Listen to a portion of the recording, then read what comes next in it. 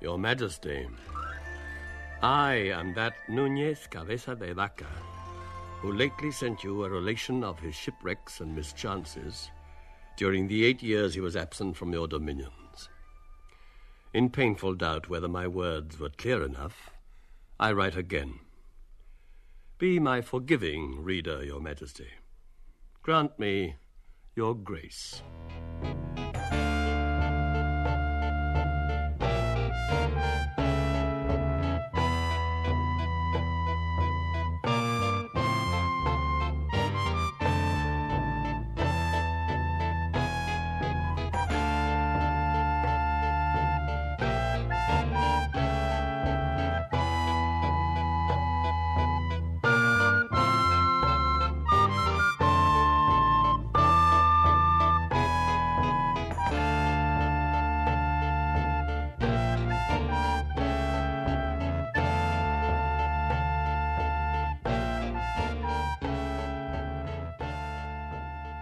I was at the Battle of Ravenna in 1512. Between dawn and sunset that day perished 1,000 score. Young as I was, Ravenna taught me something of how easy to tear asunder and destroy a man is, body and spirit. In the days that followed, in my desolation, first confronted with slaughter, I saw a far-off light, heard a far-off strain of music. Again, that far-off flicker of music came to me in the disorders at Seville in 1521, when I fought under the Duke of Medina Sidonia. 7 years passed without that flash of inward fire, and I forgot about it. Seville was then a marvelous, disturbing world. I saw the heretics burning in the arms of the iron prophets. I saw Columbus as an old man, Magellan as a young man. The sailors came ashore with parrots and gold ingots and Indian girls. Then I too sailed across the seas, Lord Treasurer of the expedition of Pamphilo Narvaez. As I told Your Majesty in my account of my journey, never had expedition more calamities than ours. Some of our ships foundered from hurricanes in the harbors of Cuba. The others we left behind deliberately in the lagoons of Florida. Our greatest misfortune, aside from our greed and ignorance, lay in our commander, Pamphilo Narvaez himself. Pamphilo believed himself born under a lucky star, though nothing justified such a belief. Across that steaming land we marched with our armor glittering and our horses covered with gaudy trappings, 578 of us, towards utter ruin.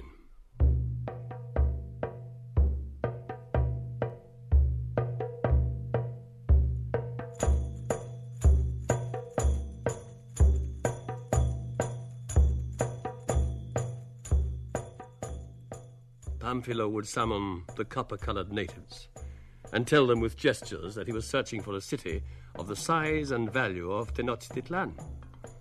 The Indians had never heard of Tenochtitlan, nor of Montezuma. But they had heard of a big town and pointed northwards, exclaiming, "Apalache!" Apalache was no Tenochtitlan. We found it. It was in an immense swamp. There was nothing for it but seek the sea again and sail back to Cuba. Our arms and armor made us feel like dolts, and we wished we had pierced the jungle carrying carpenter's tools. For now, without axe, adze, or hammer, we had to build ourselves boats. This is the tale of what men can and cannot do when they must do something or die. We built 9 open boats. Our 580 men had become 400 when at last we set sail and left behind us the Indian marksmen and the snakes, neither of which in Florida err when they strike.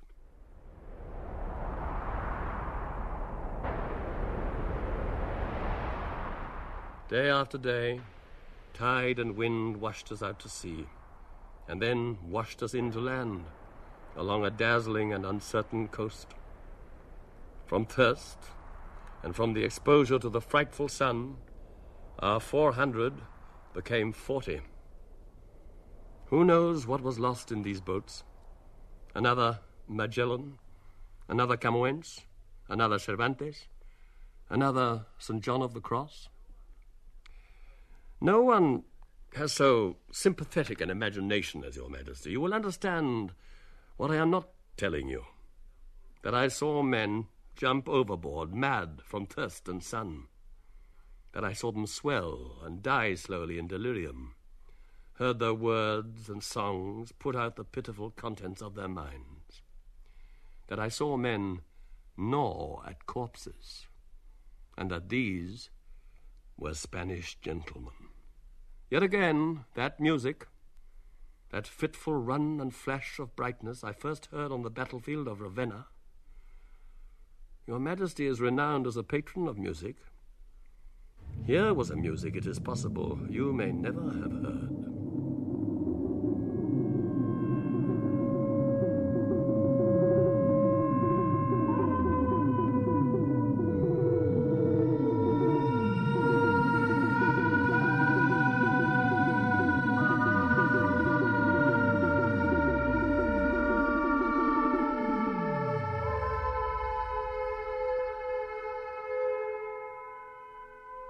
Somewhere on that coast, a handful of us crawled ashore and were fed and tended by kindly Indians till we regathered nervous vitality for the hopeless voyage to Cuba. We stripped and launched the boat, first putting our clothes aboard her. But a great comber capsized the rotten, heavy hulk, imprisoning and drowning 3 of us. The others emerged mother naked on the beach, shivering in the November wind of that overcast afternoon. The Indians came back and found us as naked as they were, and our barge gone and in tears. They sat down beside us and cried too. I cried all the harder to think people so miserable had pity for us. That evening, for fear we might die on the way, the Indians made fires at intervals along the path to their village, warming us at each fire. That night, and many nights after, we slept beside them on the oyster shells which floor their huts, wrapped in hides against the cold winds from the sea. While we were subjects of Your Majesty, we had everything life offers, and now we had nothing. To understand what it means to have nothing, one must have nothing. No clothing against the weather might appear the worst, but for us poor skeletons who survived it, it was not. The worst lay in parting, little by little, with the thoughts that clothe the soul of a European, and most of all with the idea that a man attains strength through dirk and dagger and serving in Your Majesty's guard. We had to surrender such fantasies, till our inward nakedness was the nakedness of an unborn babe, starting life anew in a womb of sensations which in themselves can mysteriously nourish.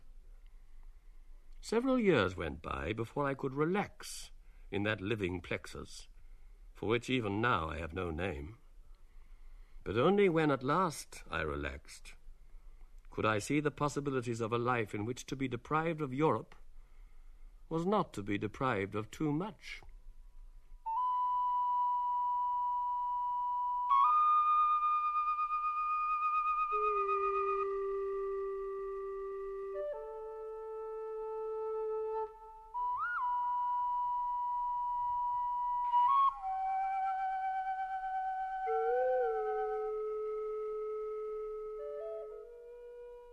In April, the Indians went down to the sea, taking us with them.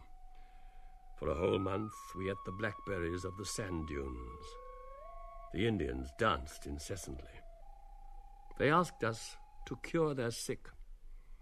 When we said we did not know how to cure, they withheld our food from us. We began to watch the procedure of their medicine men. It seemed to us both irreligious and uninstructed. Besides, we found the notion of healing Indians somewhat repellent, as Your Majesty will understand. But we had to heal them or die. So we prayed for strength. We prayed on bended knees and in an agony of hunger. Then, over each ailing Indian, we made the sign of the cross and recited the Ave Maria and a Pater Noster. To our amazement, the ailing said they were well. Being Europeans, we thought we had given away to doctors and priests our ability to heal. But here it was, still in our possession, even if we had only Indians to exercise it upon. It was ours after all.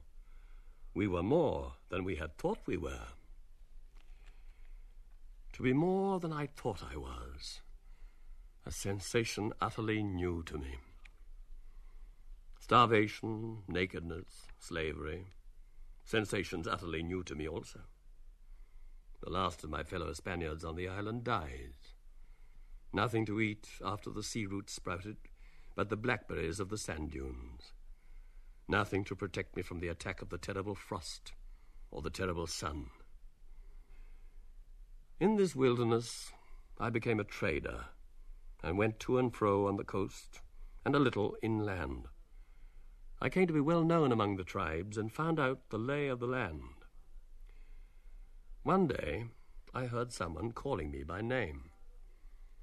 Alvar Núñez! Alvar Núñez! It was Alonso del Castillo, one of the captains of the expedition. He said that Pamfilo's barge had drifted ashore among unfriendly Indians, and left of its occupants were only himself and Captain Andrés Dorantes, and Dorantes' blackamoor, Estevanico. Thus, our 580 had become 400, our 400, 40, and our 40, 4.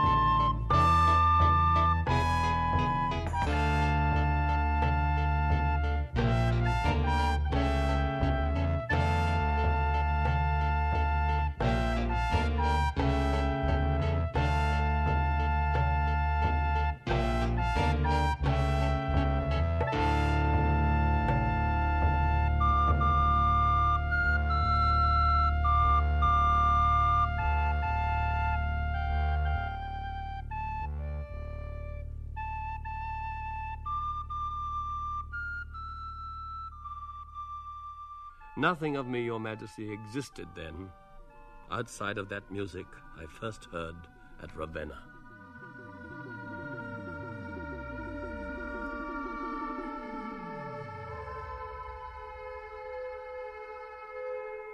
A gulf deeper than ocean yawns between the old world and the new, and what by now I was accustomed to would startle a burgher of Madrid or of Salamanca. Indians came, bringing 5 persons, shriveled and paralyzed and very ill. Each of the 5 offered Castillo silently his bows and arrows. Castillo prayed, we with him. In the morning, the 5 were cured.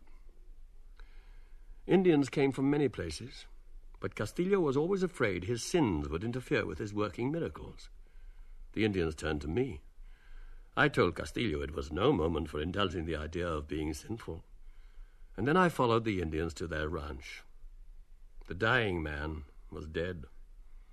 Dorantes and I found him with eyes upturned and no pulse.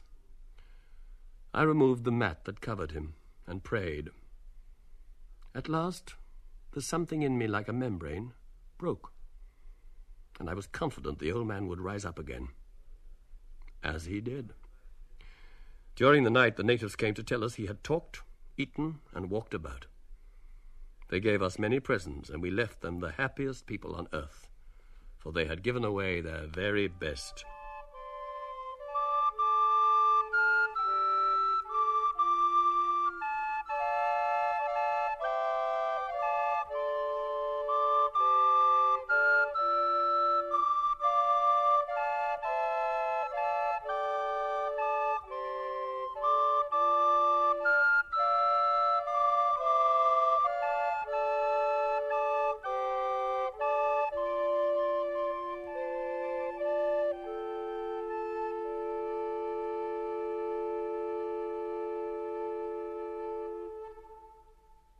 Our journey westward was but a long series of encounters.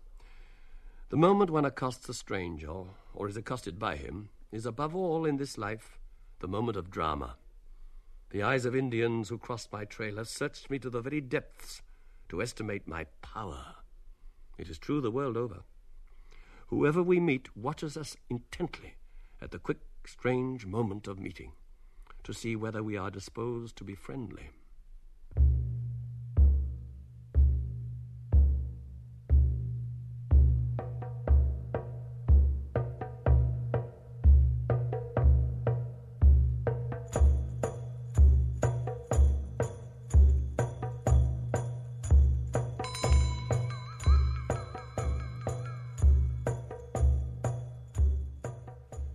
There was the afternoon we crossed a big river, more than waist deep, as wide as the Guadalquivir at Seville, and with a swift current. I speak of it again because I loved it.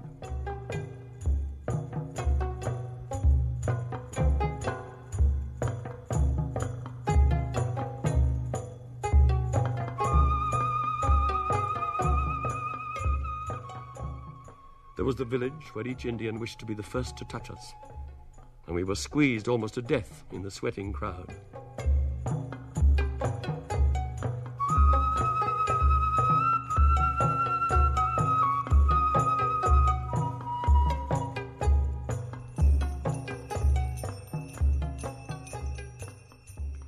The village so solicitous to be blessed that Alonso fainted of exhaustion.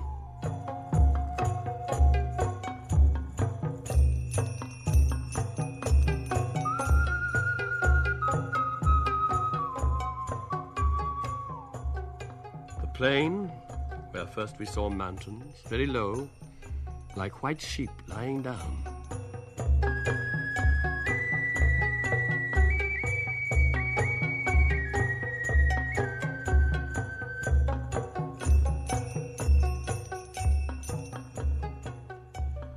The village, where they were so pertinacious about touching us all over that in 3 hours we could not get through with them.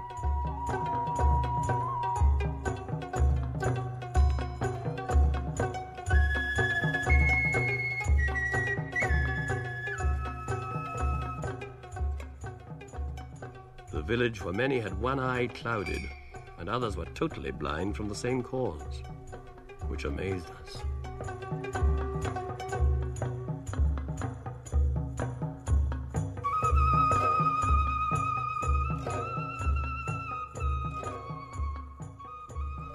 A mountain, 7 leagues long, the stones of which were iron slags.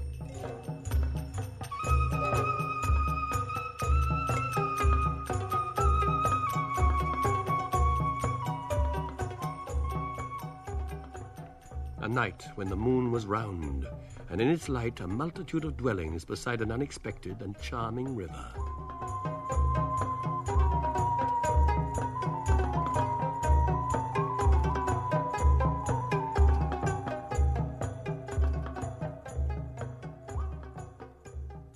A man who some years since had been shot through the left side of the back with an arrow. He told me the wound made him feel sick all the while. I observed that the head of the arrow lay in the cartilage. I prayed for an hour, and then grasped the very sharp, thin stone which served me as a knife, and cut open the breast. Feeling for the arrowhead, I thrust my hand into the palpitating tissue of the body. Your Majesty, that we human beings should be made of limp, wet meat appeared to me as strange as that we should also be air and spirit. And in that hour, nausea and a quick curiosity mingled with my pity. 50 leagues through a land of desert, with nothing to eat and little to drink. Through villages where the women dressed in white deerskin, and people lived in real houses. People the best formed we had seen, the liveliest and most capable, and those who best understood us.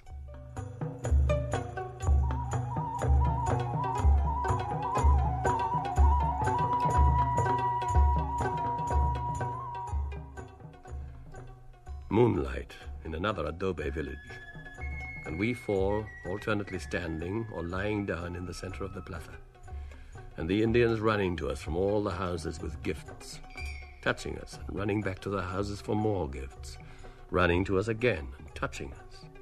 A living, glistening cobweb of runners in the moon, keeping up for hours this naked flesh, to and fro from center to periphery, periphery to center. A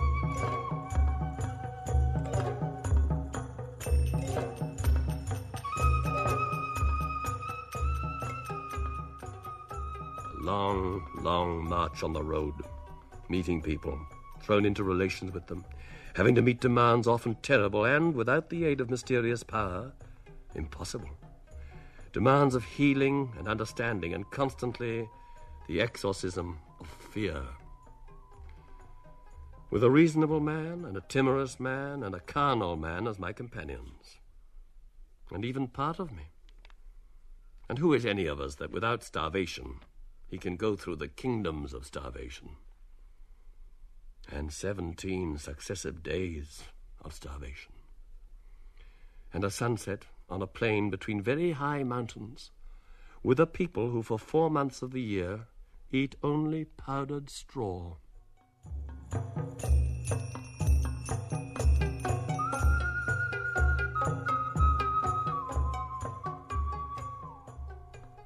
And more starvation.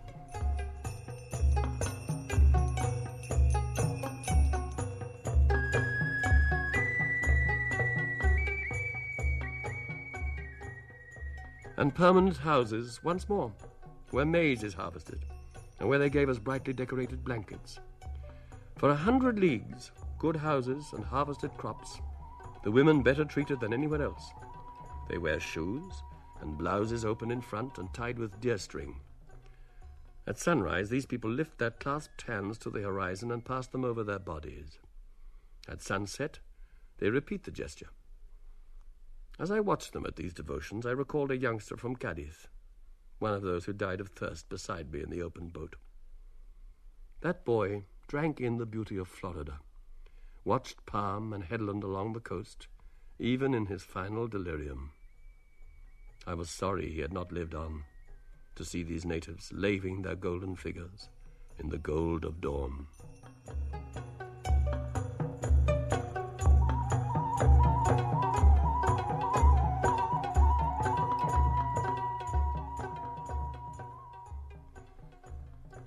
At last, we found a sign of our countrymen, what through years and years we had been praying for. On the neck of an Indian, a little silver buckle from a sword belt, with a horseshoe nail sewed inside it. They told us our countrymen had burnt all the villages, taking with them half the men and all the women and children. Then a day when Indians said that on the night before they had watched the Christians from behind some trees. They saw them take along many persons in chains.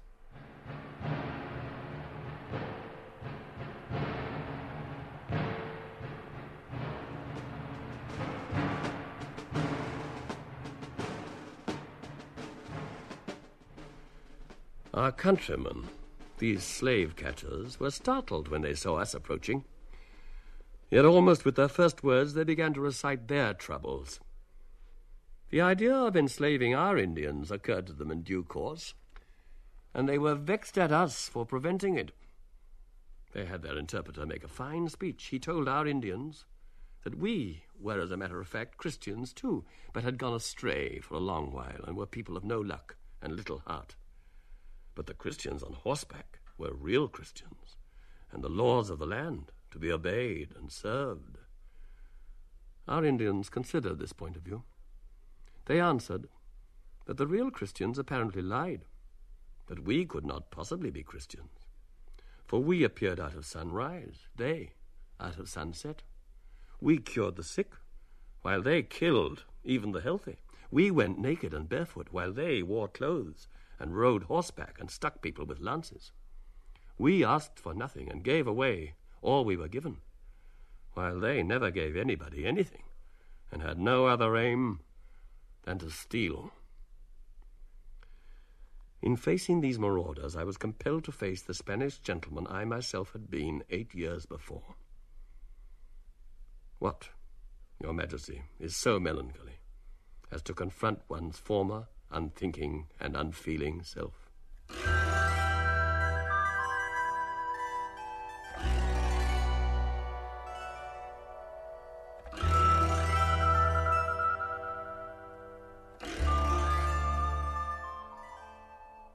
It was many days before I could endure the touch of clothing, many a night before I could sleep in a bed.